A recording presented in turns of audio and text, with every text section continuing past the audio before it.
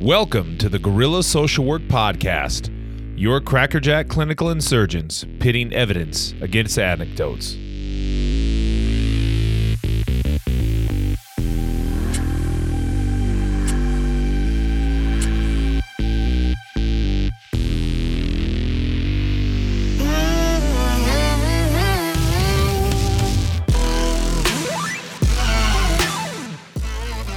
Felicitations, Guerrilla Social Workers.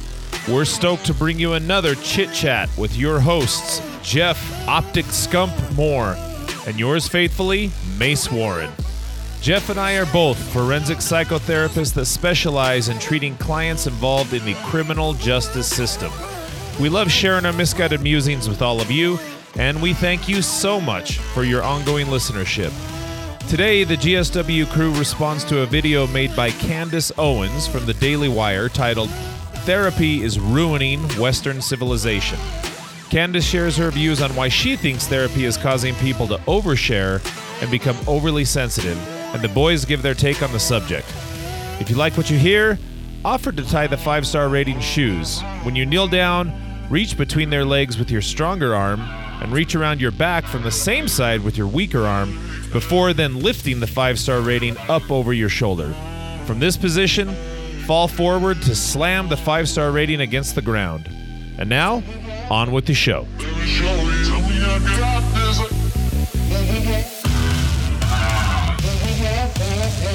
Yay!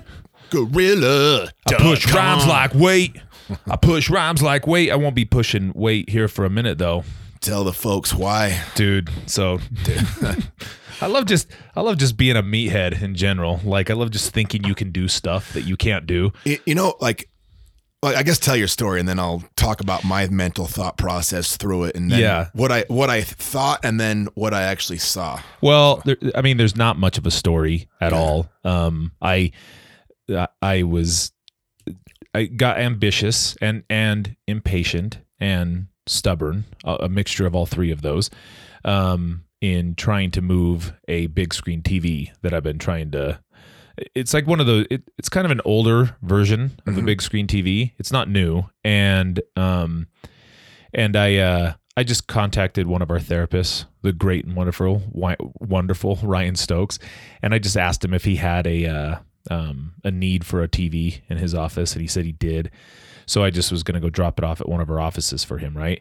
But when I moved it, I didn't have any help. And so I thought, and not that it's your fault. I texted you and you were busy, obviously. And so I was like, well, I could just do this by myself.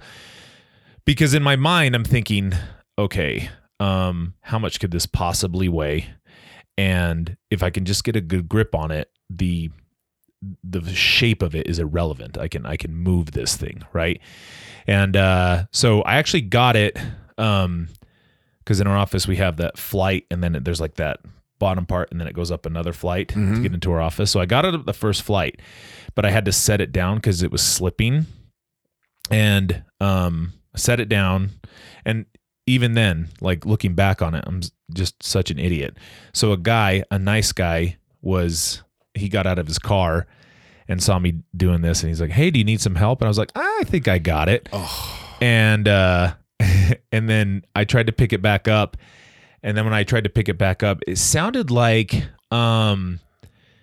if you took, those if you took those, this is what I've come to the conclusion, the wrapping bubble paper, and then twisted it, and then you hear about like all these little pops. And it hurt really bad. And I felt it immediately right in the crick of my elbow. And then I was like, oh, that's probably nothing. I tried to pick it back up again. My arm's like, no way, bro. So then I was done. And I was like, uh-oh. And I go, and luckily there was a group happening at the time. So I was able to, get a couple of clients to help me carry this into one of our group rooms, and there it lays. And so that was Saturday. Now, I don't know if this had anything to do with it. I just rode 60 miles on a bike, and I hadn't eaten anything for 26 hours, not 1 calorie. So there was that too. But I was going to get to eating later as soon as I moved this TV because I was being impatient, right? I don't know if that had anything to do with it. Couldn't have helped. My energy was sapped. And then after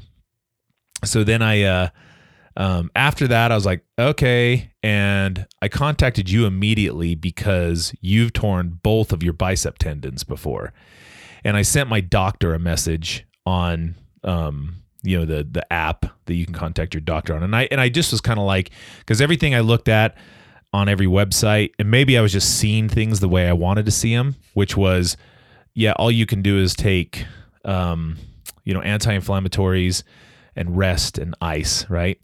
So then my doctor called me last night. This would have been Sunday. No. Sunday night he called me. So on Sunday evening. So 2 days ago.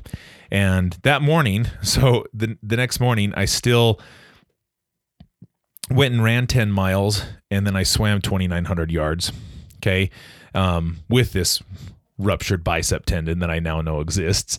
And then he called me Sunday night, which if your doctor calls your house on Sunday night, it was 9 o'clock too. And he's like, hey, I'm in the clinic. Tell me about, and he's super cool. Dr. Stephen Sharman, shout out.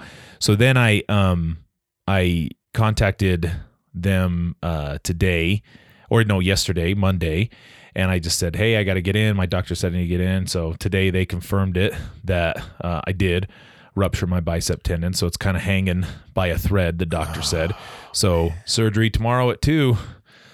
Super cool. But I will say though, I'm in the middle of Ironman training, and I have not had a cool Ironman story other than during one of my Ironmans during the swim, I had bronchitis and couldn't breathe and had to drop out during the swim. That's it. Not like our buddy John, who collapsed a lung and finished the damn thing. So now, to me, this is just going to be a cool story. I get to train with a ruptured bicep tendon. But here's the cool thing about this, though, because by the time I'm done and the Ironman's over, I'll be getting them gains again back in June. So I'll be good. I'm good. I feel like this is honestly, I'm not just I'm genuinely impressed that you're not just a depressed wreck and that you're looking at it this way. So like you said, I've done it twice, and the first time it was a full detachment. The bicep rolled up into my shoulder. It was like a reverse Popeye look. And the second time it stayed attached. Oh God. The second time it stayed attached kinda. And so that's what I'm guessing kind of what you have is this partially ruptured.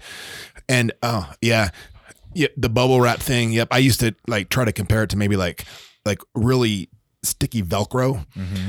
And oh man, I don't know. It good on you for actually not just taking your ball and going home, bro. Well, because it's. I mean, yours. So, okay.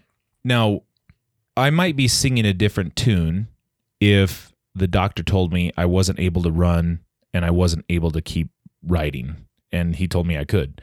The only thing I can't do is swim, for obvious reasons, right? But I mean that's one that I can make up relatively quickly.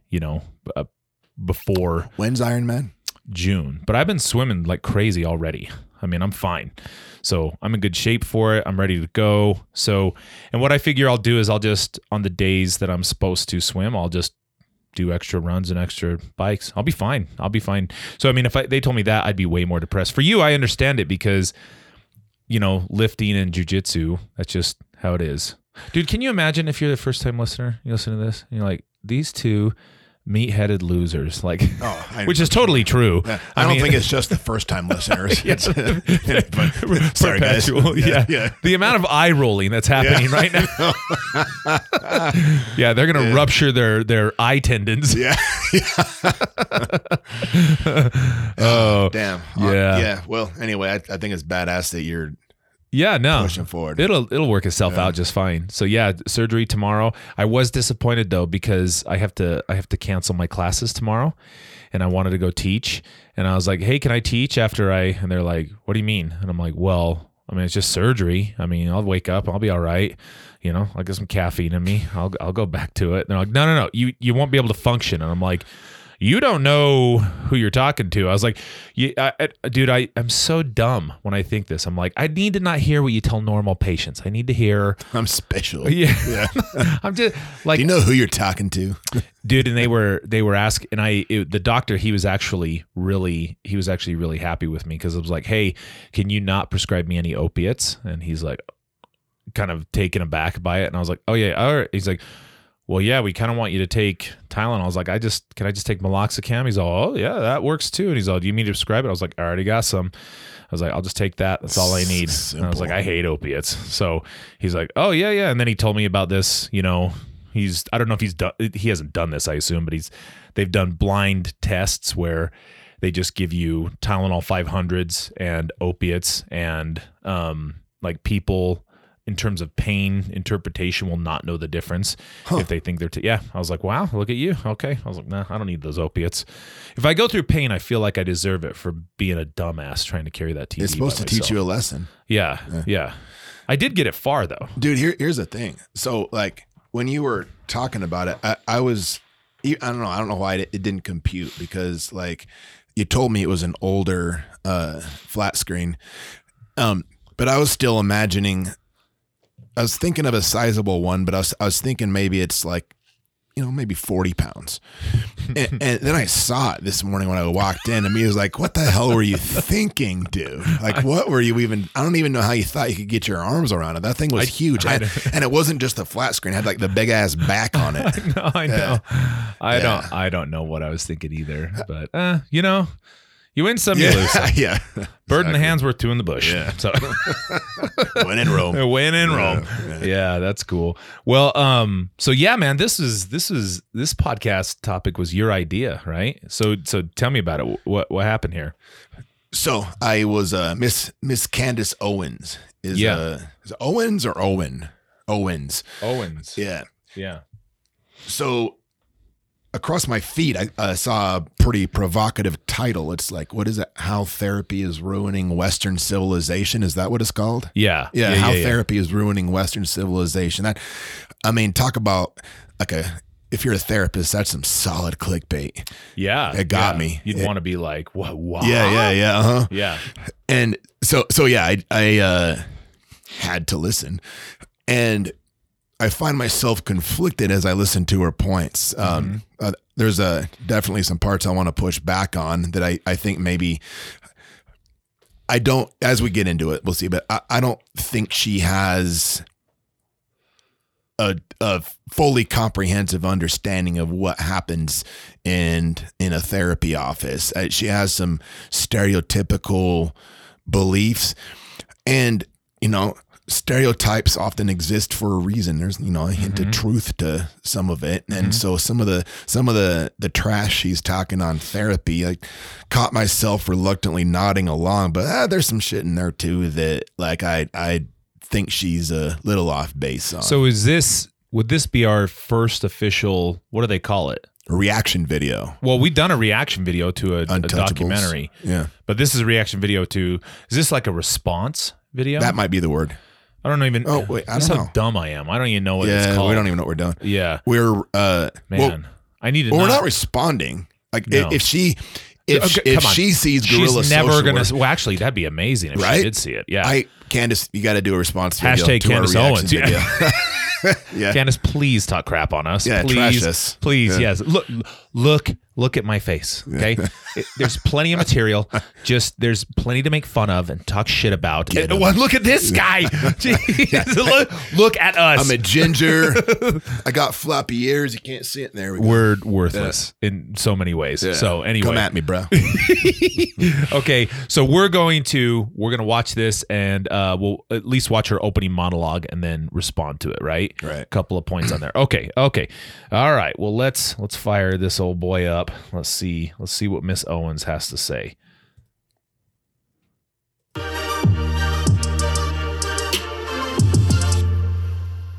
So I said yesterday to my team that I want to talk about therapy, group therapy, familial therapy, couples therapy, all of it, because I have this idea. A lot of emphasis on the why there.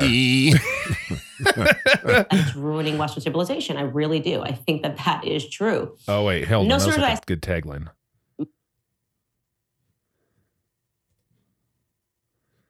Sorry, Candace. More strong. All that and more today coming up on Candace Owens. Oh, too far back. Okay. Sorry, everybody. We'll just hear it from the top.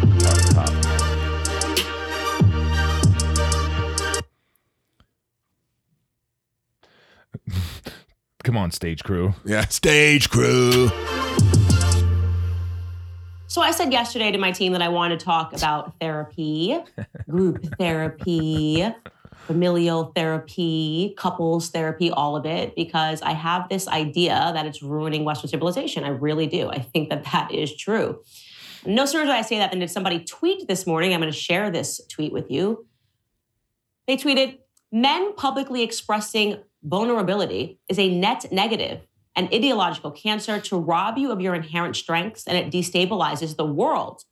Such people are not to be taken seriously that promote this. In response to this tweet, Gina Bontempo says, the very thing that makes men both amazing and attractive is their ability to not be vulnerable in public.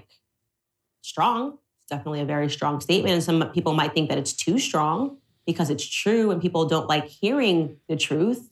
But there's no question that therapy has rendered not just men weaker, by the way, I would say, but women weaker as well. I think it kind of became a millennial thing. I think we started this trend that it made you brave and it made you strong if you talked about how not brave and how not strong you are. This is sort of the it's okay to not be okay thing, something that was thought up probably by some psychology majors and some people that graduated and said, you know what, I realized it's okay to not be okay. And you sort of feel like people are going into therapy and they're actually becoming worse people, likely because their therapist is telling them that literally everything they do is okay and can be understood, right? As long as you talk about all the bad things that you're doing and all the bad things that you're feeling, then it's all right. It's totally fine. You are a better human being for it. And we know that isn't true. I guess probably the most prime example in recent memory being Prince Harry, who has quite literally sold out his family for. So like that is kind of the cliche that gets talked about is that, you know, in therapy, it's, you know, express your feelings, talk about your feelings, show vulnerability, vulnerability is strength. And by the way, that word, vulnerable and vulnerability, we need to retire that soon. I'm so sick of hearing that because of word. the overuse. Yes. But anyway, sorry to interrupt. Oh, yeah. Go ahead. It's and look, and some of that stuff that Miss Owens is kind of talking trash on has come out of my own mouth. You know, I've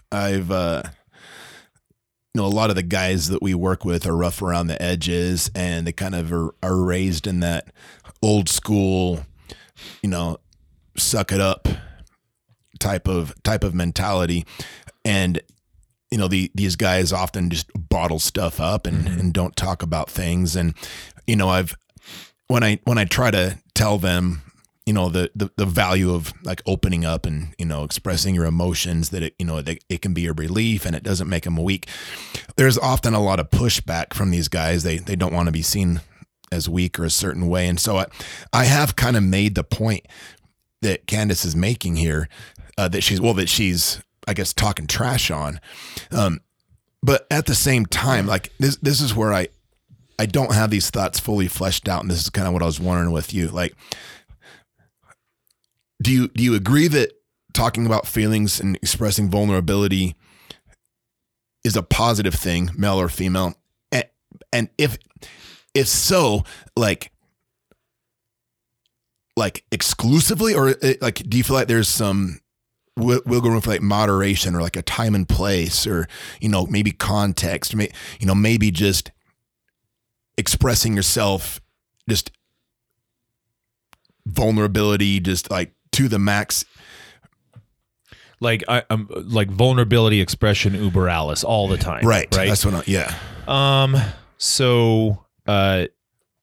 So just to the direct question, yes, I do think there is some value in expressing emotions and being, well, not just, well, kind of what we teach about when we're, working with our clients through emotional regulation, right?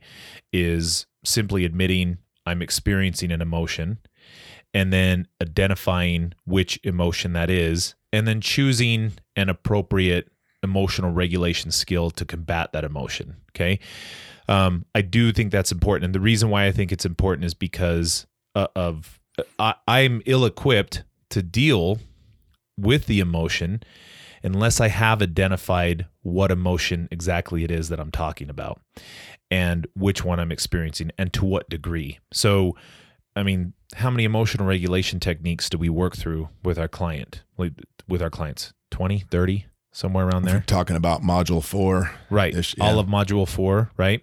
And we kind of focus on ones that we know inherently will lead to poor behavioral decisions. Okay. So whether it's dealing with anxiety or dealing with anger or dealing with hostility or dealing with rejection, criticism, failure, right? These are really strong emotions that if a client has a history of managing poorly, results in bad behavioral decisions that can hurt him or somebody else, or result in criminal behavior. And that's why I think it's important to identify them. Now, to your second part of your question, yes, I think context is important and time and place is important, because ultimately, what do I want a client to do? I want to move them away from emotions and move them into thinking rationally. Okay. I don't want clients making decisions based on emotions. Our emotions are the worst, decision makers of all time. Anybody who's making emotionally based decisions makes horrible decisions. I want clients thinking logically. I want them thinking rationally, and I want them thinking in a self-interested way. Okay. That doesn't lead to harm to another person. But I can't get them there if the emotions are so dramatic and so overwhelming that it clouds their judgment. And so a time and a place to express that and talk about that doesn't necessarily have to be with a therapist. I assume, Miss Owens with her significant other, I think she has a husband. So it'd be Mrs. Owens, right? That's right. I don't know. Yeah. I don't know what to call Them's the rules. I don't know what to call anybody anymore. Yeah. With your significant other or a trusted friend, or if you have a therapist, great, do that there. Okay. One more thing that I think I agree with her on.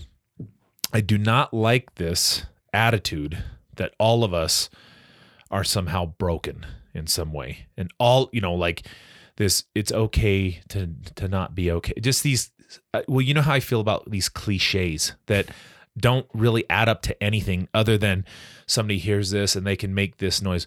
Bumper sticker therapy. Yeah. And that's really all it amounts to. It's not even a full affirmation. It's just somebody nodding and, that's what happens. People hear that.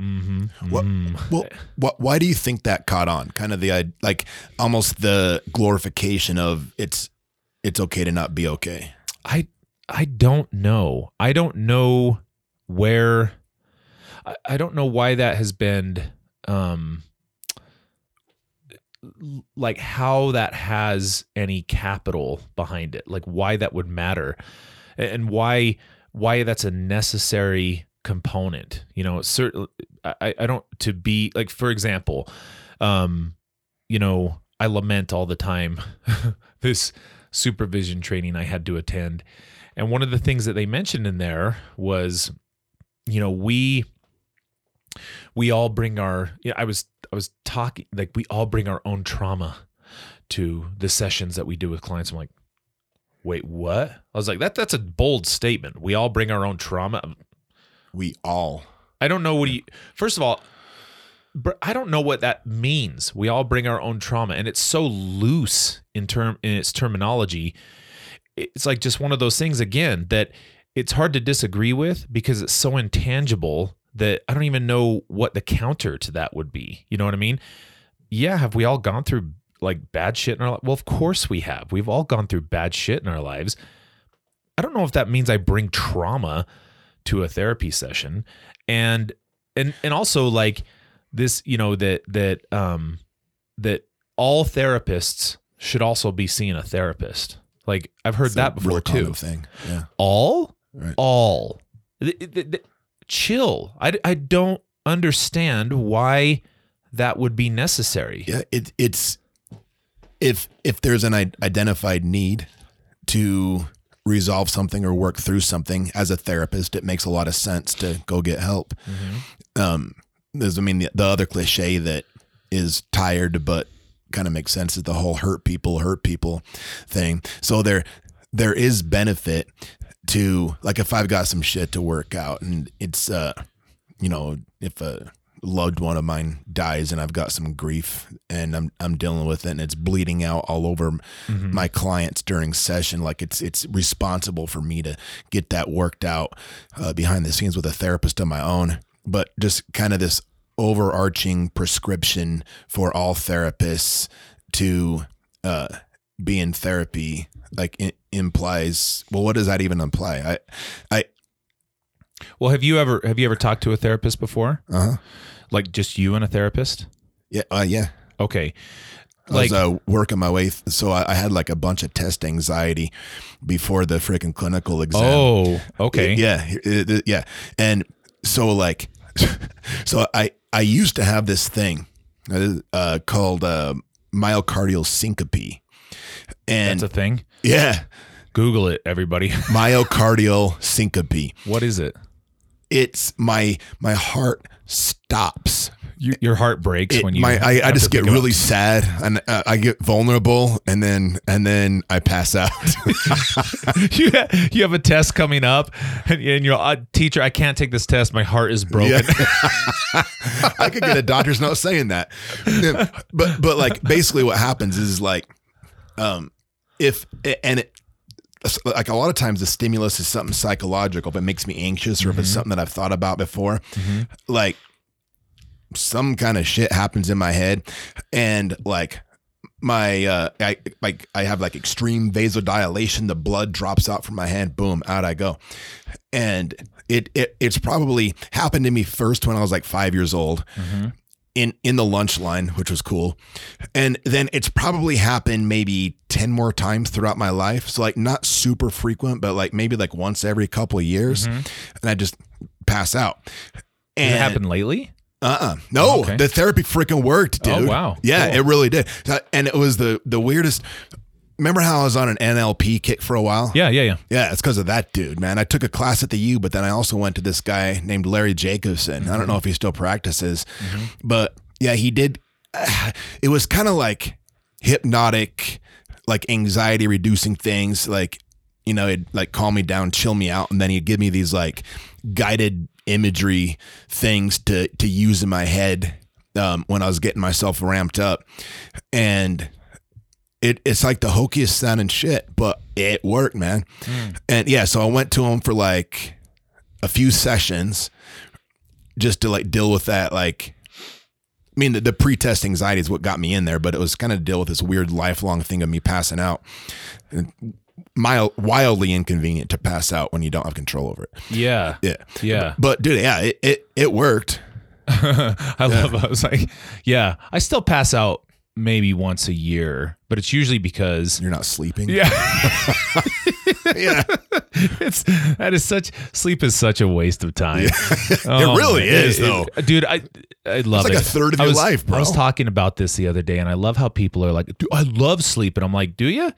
How do you even know you're unconscious? Yeah. How do you even know? There's one time when you can enjoy sleep and it's like when if you wake up to go to the bathroom and then you lay your head down and for like 20 seconds before you fall back to sleep, that is nice. That's pleasant. Yeah, that's really nice. That's it. That must be what they're referring to. You don't really like sleep. I mean, and really, if 4 hours of sleep does what 8 does, why would you waste those other 4? You're leaving money on the table, son.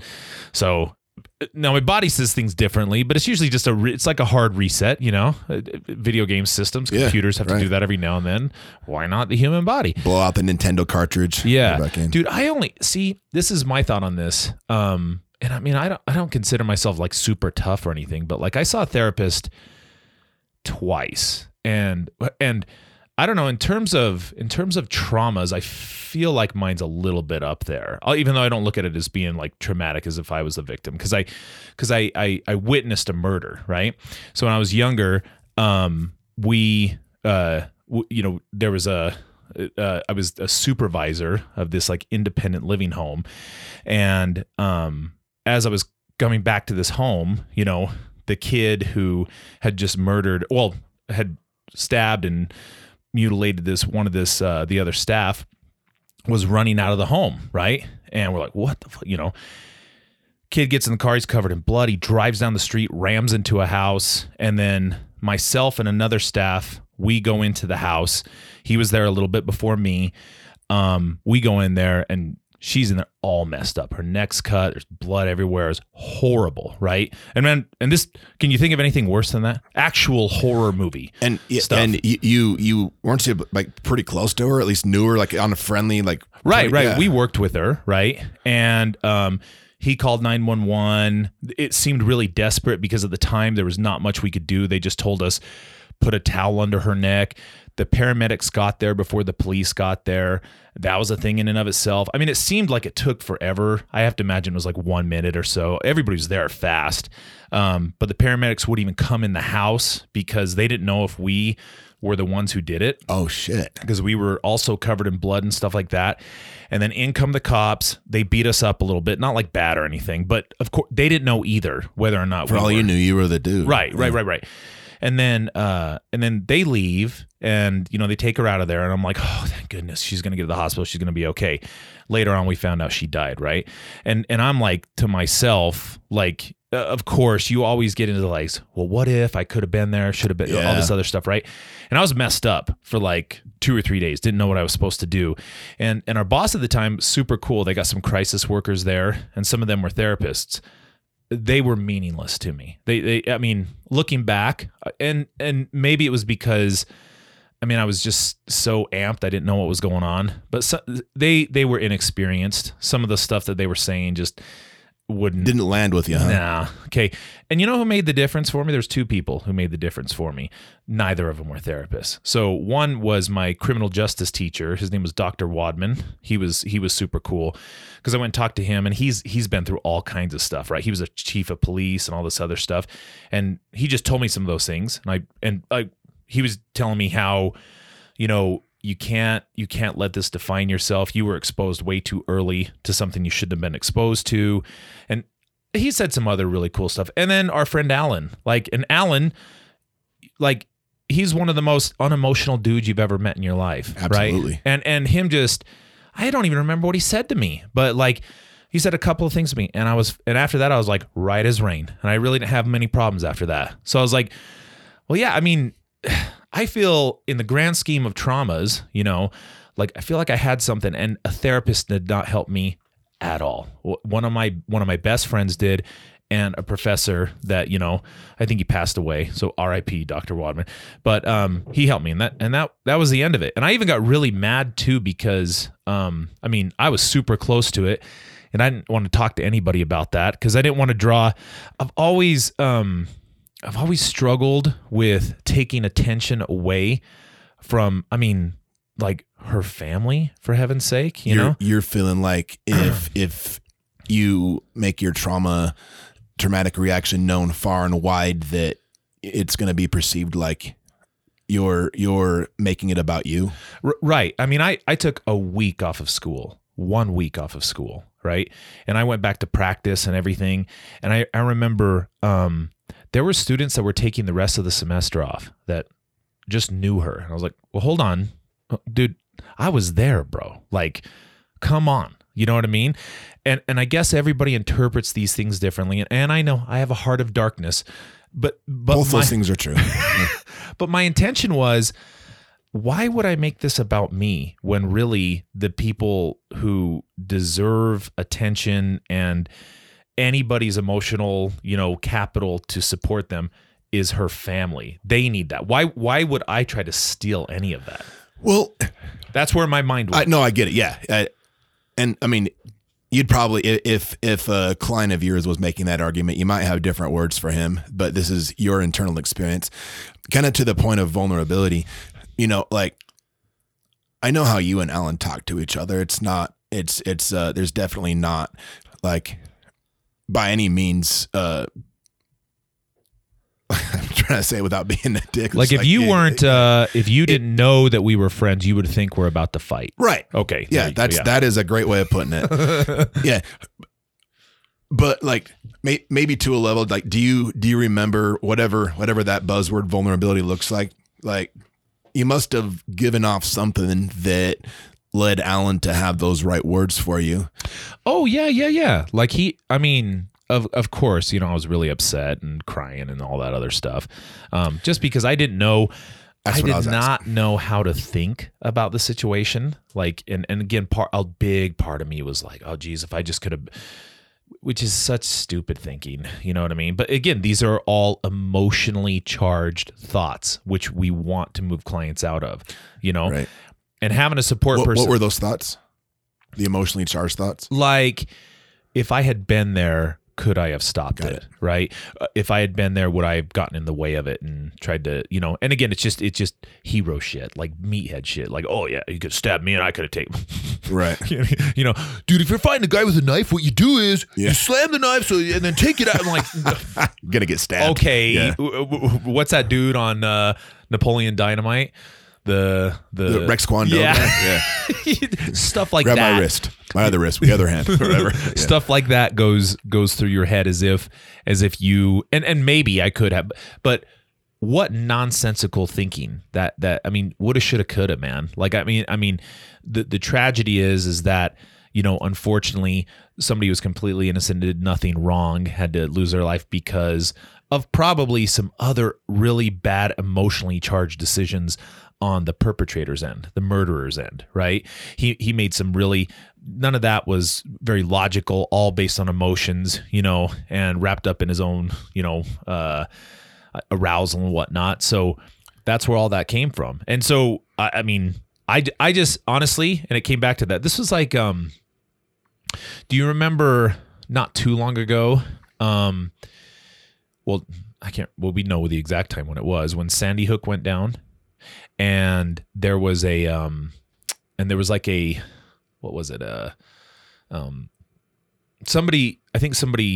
of the victims, the families he graduated from Ben Lomond High School. I forgot about that. And then what happened was, that's right. There was a fundraising campaign where people went there and set up shop and sold their products, right? Vendors. And I was like, dude, okay. His daughter was killed. His kindergarten daughter was killed. And I get you're giving them the money. I understand. You're also marketing your business. And that's disgusting to me. That's disgusting to me that you marketed your business. I know you're giving them the money. Just give them money then. Or don't say anything. Just keep walking. Okay. I struggled with that big time. Like, and I wanted to go there and say something because I was mad that had happened. Well, is this kind of like to the point here? Are you making the point that that's like a form of emotional grandstanding a bit?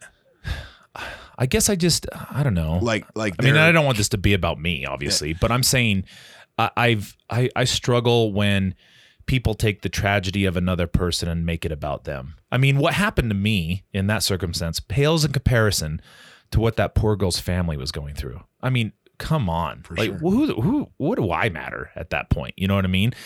And that really, nobody said that to me. Nobody's like, what do you matter, pussy? Like, nobody said that, and I never thought that. I was just saying, geez, who cares about me? And why should they? And geez, why am I trying to suck up all the emotional energy and attention on this? Which I wasn't trying to do that, but I was like, ugh, it's icky even thinking about it. Dude, okay. So like that might be kind of the time and place that we're talking about here. And that like, even though you were feeling all kinds of horrific things, you made a decision about when and where to open up about it, contingent upon other environmental factors. It wasn't just a free flow belching of emotional energy because you needed to feel that right then and right there. And because I think that like what she's talking about might be some of that. Yeah. It's just unmitigated emotional release without concern for time, place, context, the impact on other people. And like, in fact, I think that's what she even gets into here. But I just wanted to circle back around. I didn't know if you were going somewhere with, because you were asking me about the therapist I went to. No, yeah. Well, and I want to go back to what she said. I just say too, like, to me, I think that's really tricky. Like, so we've talked about this before. Trauma, when you think about trauma, I like that metaphor that we found once upon a time that, if your brain is like a factory, its job is to take an event that happened in your life and process it and turn it into a memory. That's the factory's job, right? And a trauma, whatever it may be, is simply just an event that's too large for that factory to process and turn into emotion, right? And there's a few different ways of treating that. But my thing is like, well, if everything becomes traumatic, then damn, how can you even function? Like if every event or multiple events in your life are so traumatic, then how are you even able to cope with those things? And is somebody trying to convince you that you've been traumatized? That's what I kind of worry about with our field sometimes. Right. How many times have they pulled out an ACEs study, the Adverse Childhood Events Checklist, and thrown that at you?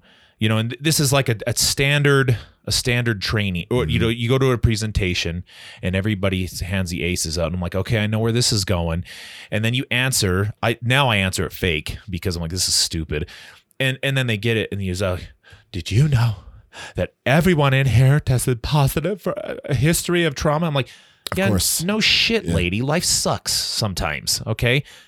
Emphasis on the sometimes, right? We've all felt some of those things. That doesn't mean we're diagnosable with PTSD. So relax. And it doesn't mean I have any trauma to bring to the table and share with you right now either. Like that has to be something that's impairing my ability currently. If everything's a trauma, well, then nothing's a trauma, I mean, you got to give credit where credit's due. Something major has to be there to start impacting your life in a way that it impairs you. And not just the major event by itself, right? It's that second part you just said.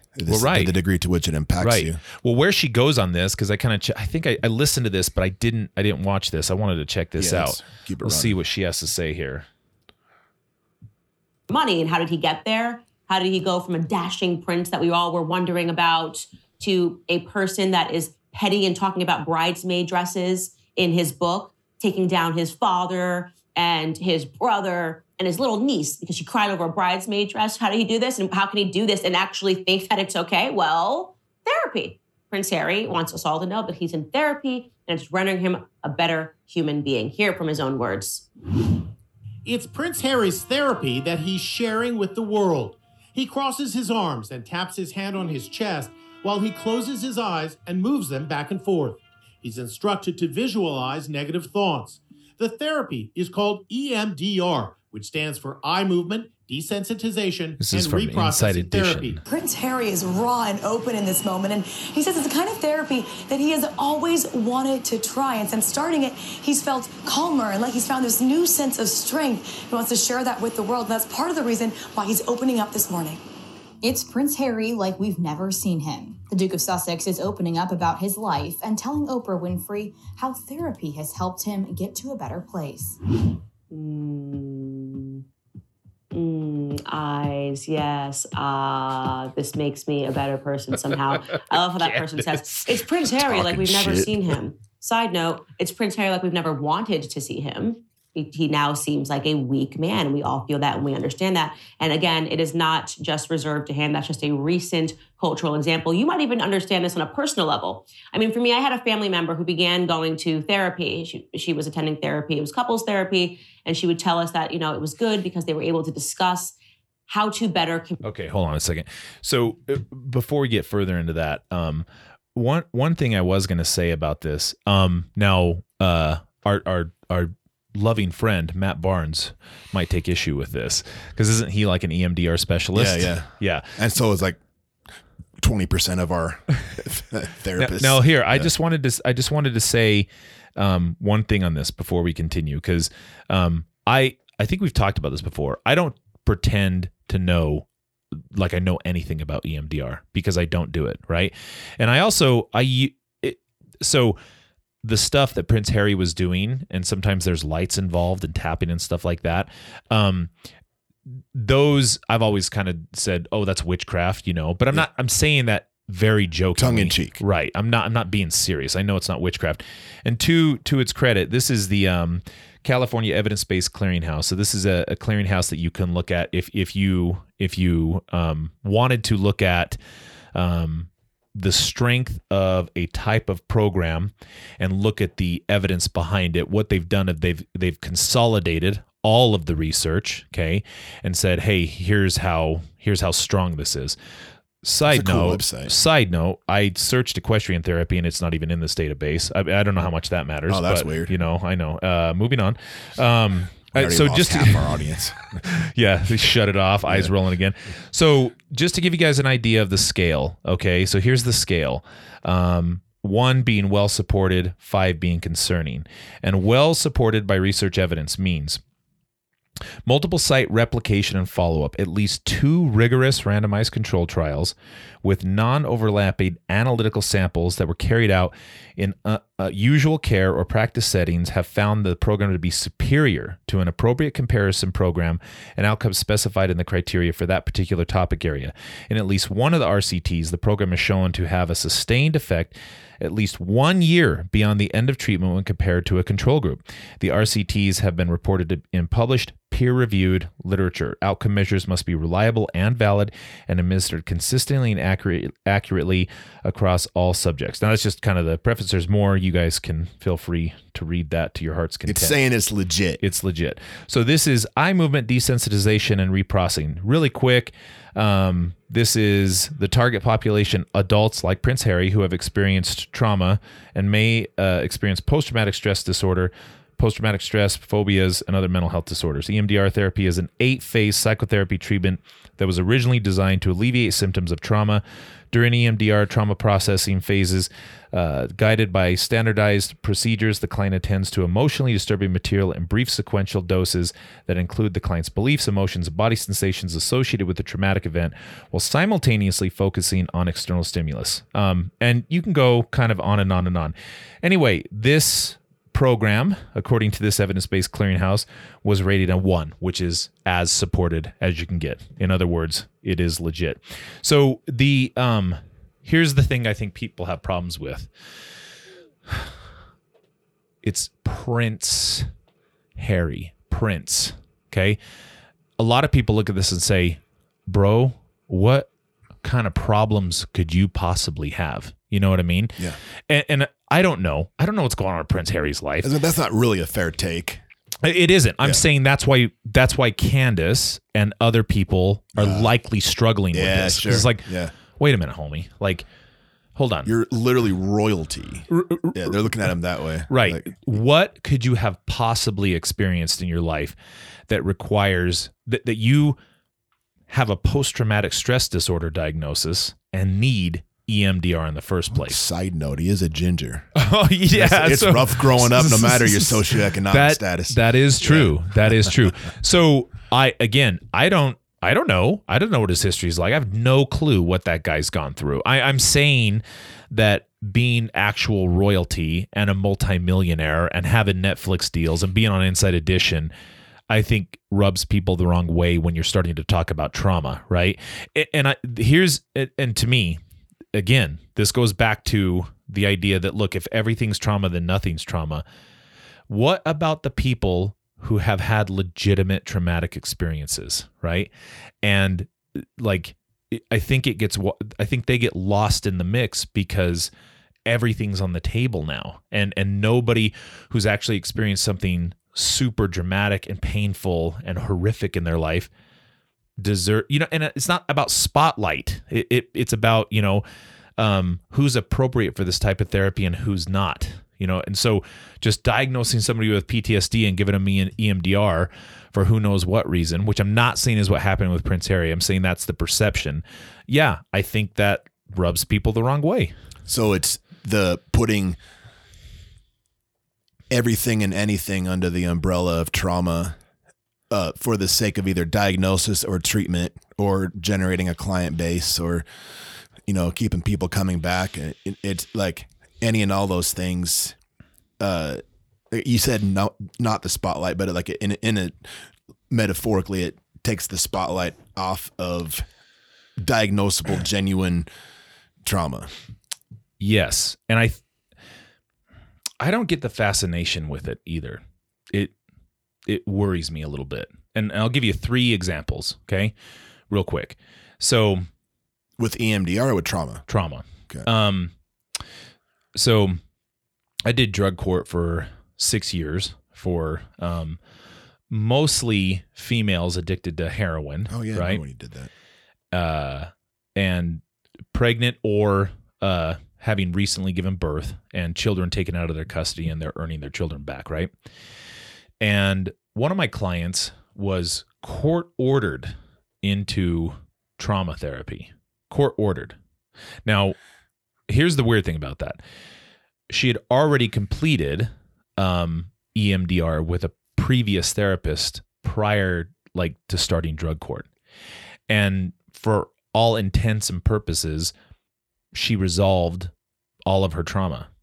But because she had a history, which was in my assessment because it's just a history, the judge court ordered her into that. Wait, so you did an assessment.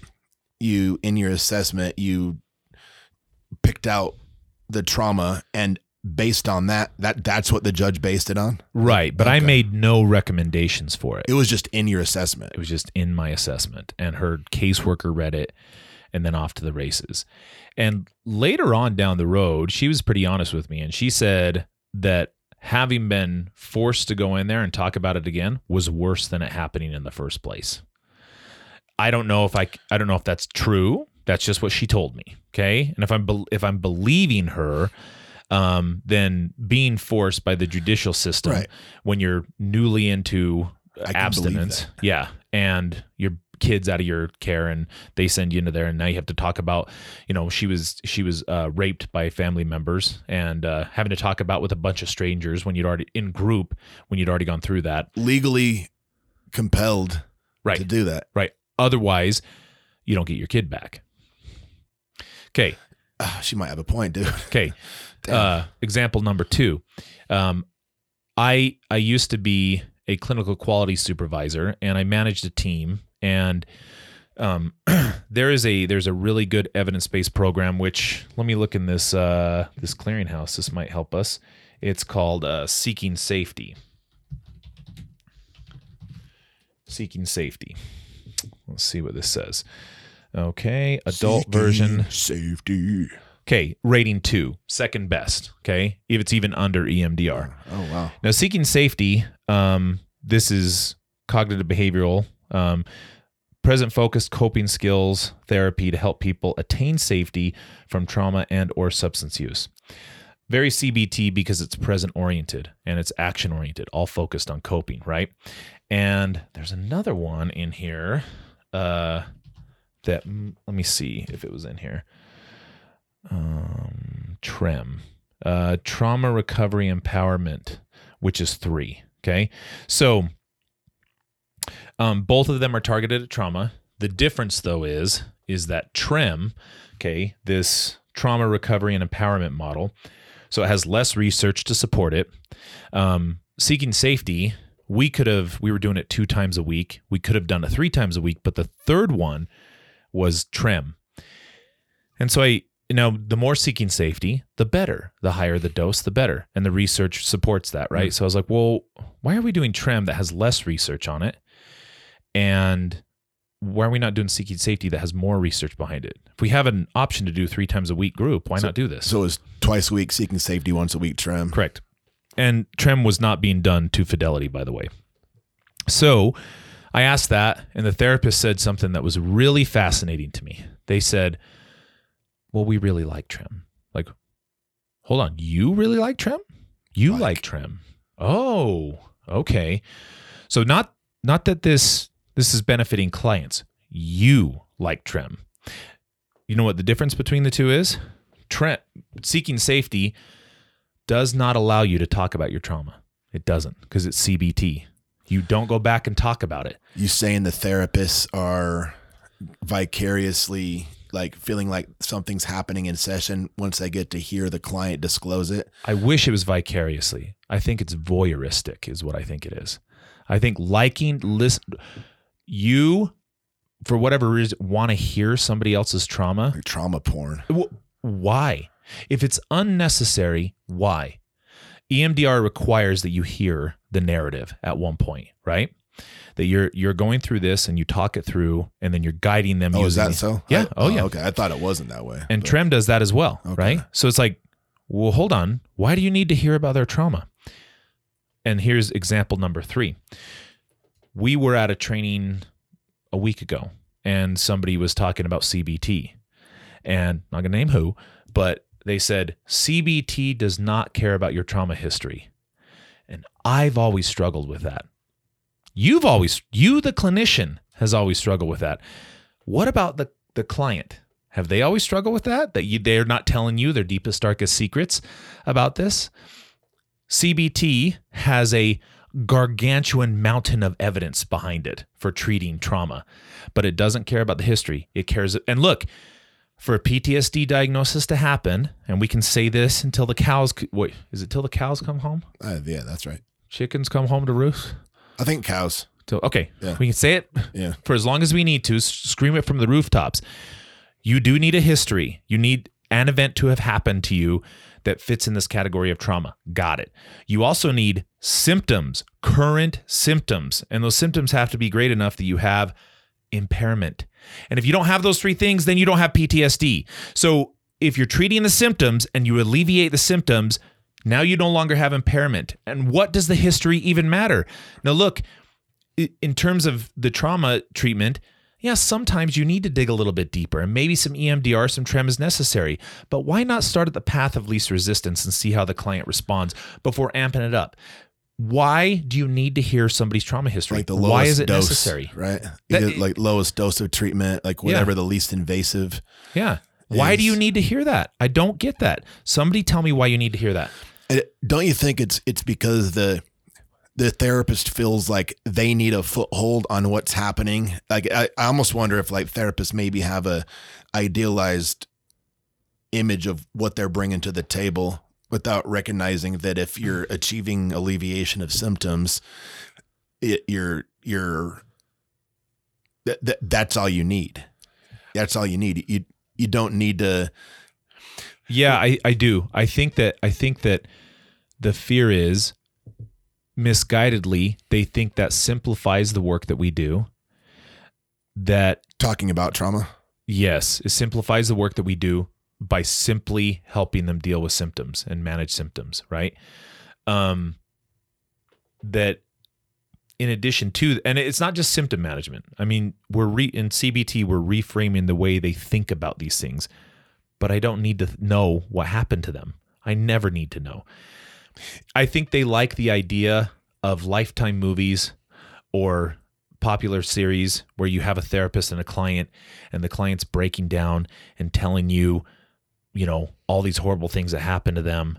And then after that, there's a breakthrough. Everybody wants a breakthrough. Have you ever had a breakthrough in a session? I don't think I've ever had a breakthrough. I'd need that defined. Mine's a slow burn is how I define it. Okay. And by the time it happens, I don't even know where the bridge was crossed that they started to move into Functionville. I don't know where that is. I think that the term breakthrough gets conflated with just a dramatic manifestation of emotion.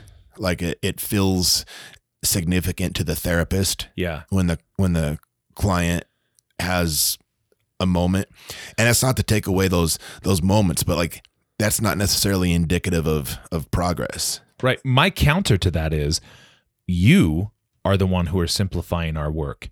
That I can just measure progress of a client's, their progress through treatment based on the number of tears they shed in my session, and that they have a breakthrough moment and then treatment's over. I don't even need it anymore. That seems really simple, like to get a client to get into that position, right? Like, and again, I'm really leveraging a lot of trust and relationship with them. If I were to do that, I could do it, if I wanted to, but I don't do that. To me, it's complex when I walk them through 30 behavior chains, multiple cost benefit analyses, tons of problem solving to get them to the point that, maybe 20 sessions later or something like that they're thinking a little bit more clear. That's way more complex than having a breakthrough. You know what I mean? But I think people like that romanticized term for stuff. That romanticized version of therapy, which I just don't think exists. It's just not realistic. And the more you try to do that, I think it's worse for the client. Do you think it maybe has something to do with like that?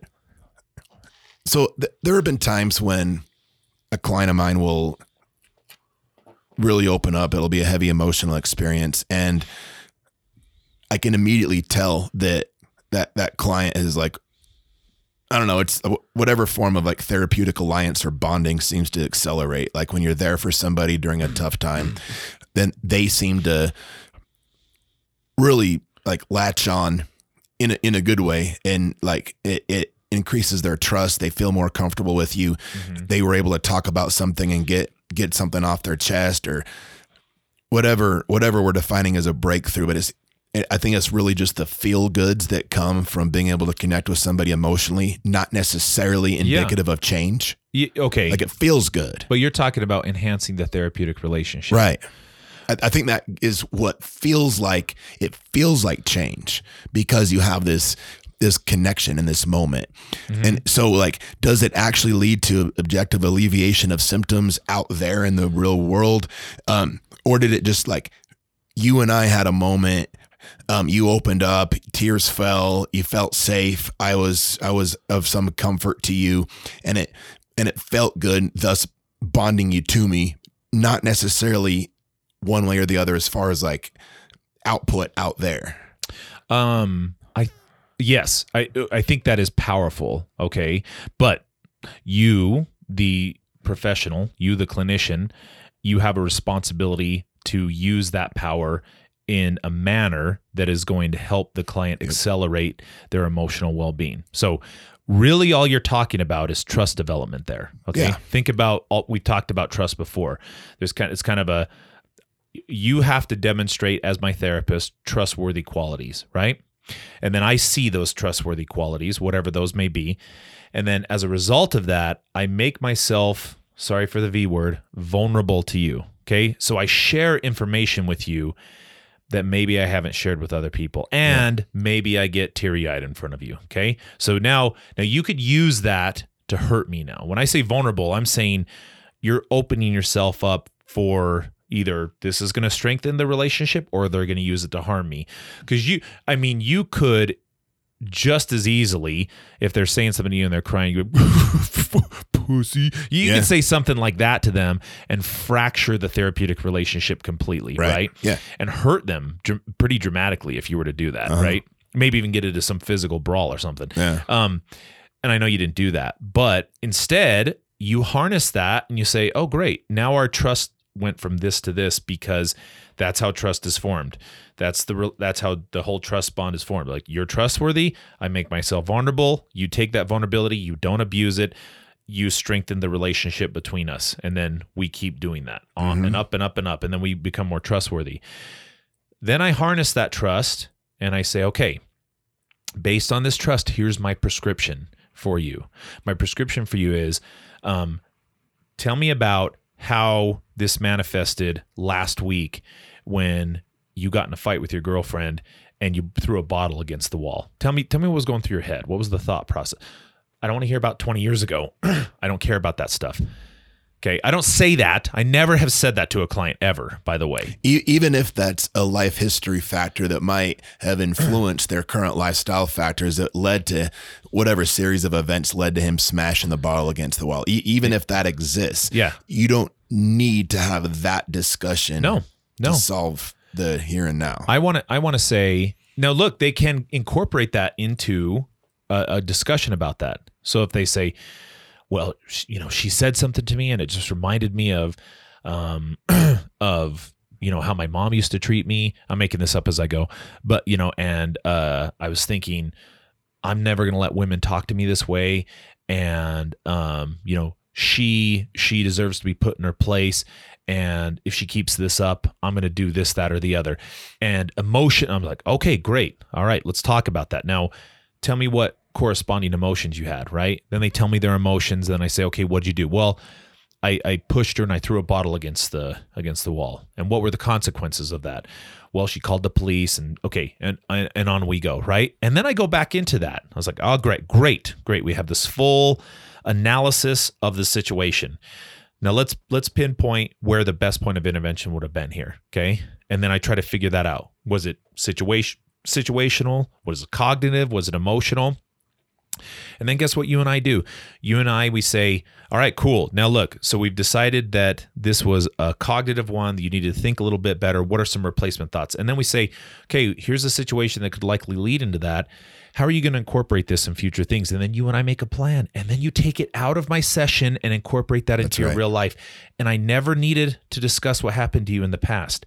So I'm saying to this day, I have not heard a therapist that has told me that they say, you know what, them not talking about their trauma history really set them back. Them not telling me their whole horrible, knockdown, drag out, ooey gooey, every detail about what happened to them, that really made them regress in therapy. Have you ever heard that ever? No.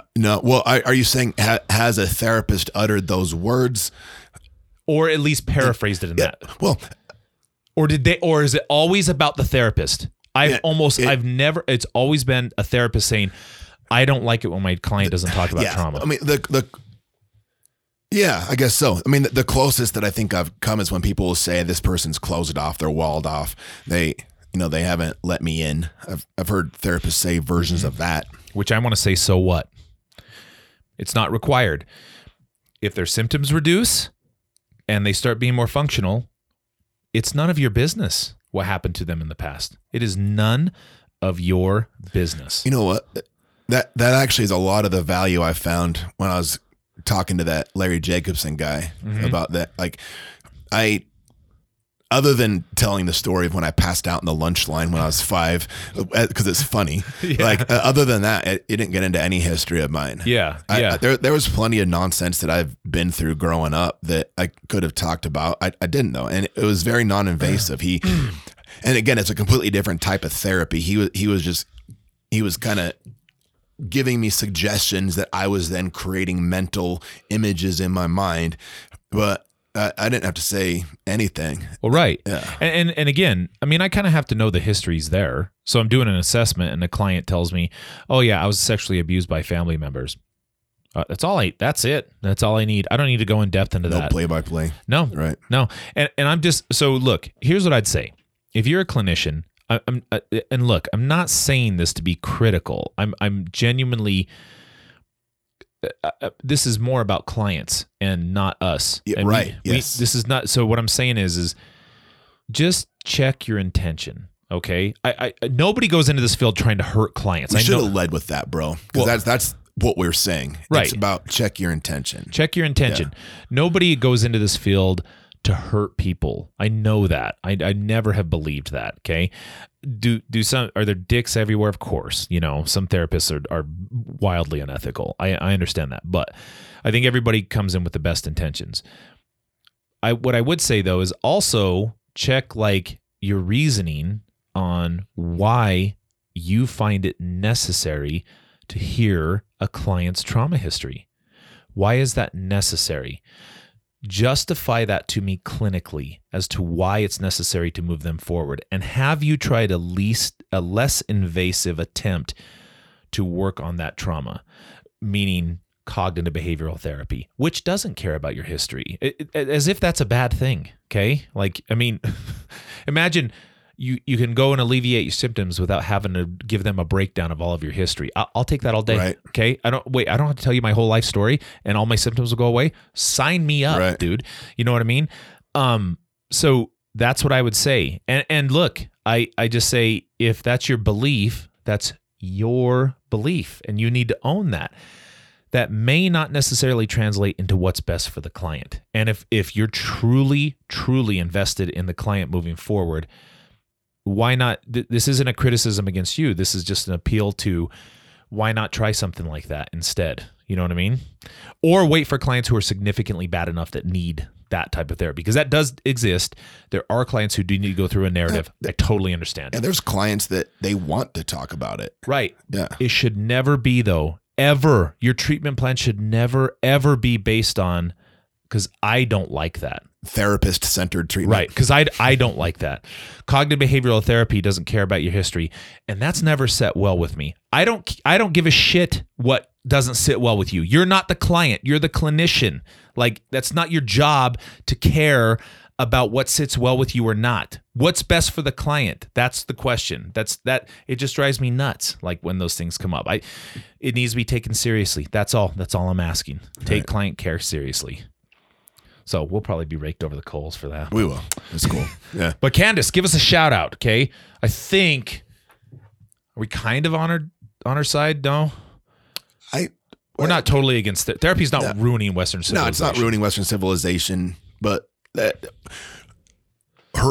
points she was making aren't completely without merit. There's some backing to what she's saying. One more thing I would say about this is compared to Western civilization, meaning that we're like a first world, place or whatever. I would imagine, I don't know, maybe this is another podcast. I just would imagine that the rate of PTSD, depression, anxiety, all the rest of it in a third world country is incredibly lower than ours, right? I would never, ever change places with those people in a third world country to just not have emotional problems. So if that's our problems that we need to deal with, I don't know if it's ruining us necessarily. I do want to move away from kind of cliches and really give help to people who need it the most, not who we've somehow convinced that they have a problem. You should never try to convince a client they have a problem. That is not your job. Yeah, comes right back to the old school social work ethic of start where the client is. Right. So, okay. I feel like this, man, you can go on and on about this. Huh? Okay. Good place to end, though? I think so. Okay. I look forward to your comments about telling me what a jerk I am and what a nice guy Jeff is. That seems how it always turns out. So till next time, folks, we'll see you then. That about does it for this episode of the Gorilla Social Work Podcast. If you like what you hear, offer to tie the 5-star rating shoes. When you kneel down, reach between their legs with your stronger arm and reach around your back from the same side with your weaker arm before then lifting the 5-star rating up over your shoulder. From this position, fall forward to slam the 5-star rating against the ground. You can find us on Apple Podcasts, Spotify, Amazon Music, YouTube, or wherever you listen to podcasts. Please help us grow by subscribing and sharing with a friend. We'd like to stay and chat longer, but we're lying. Good night.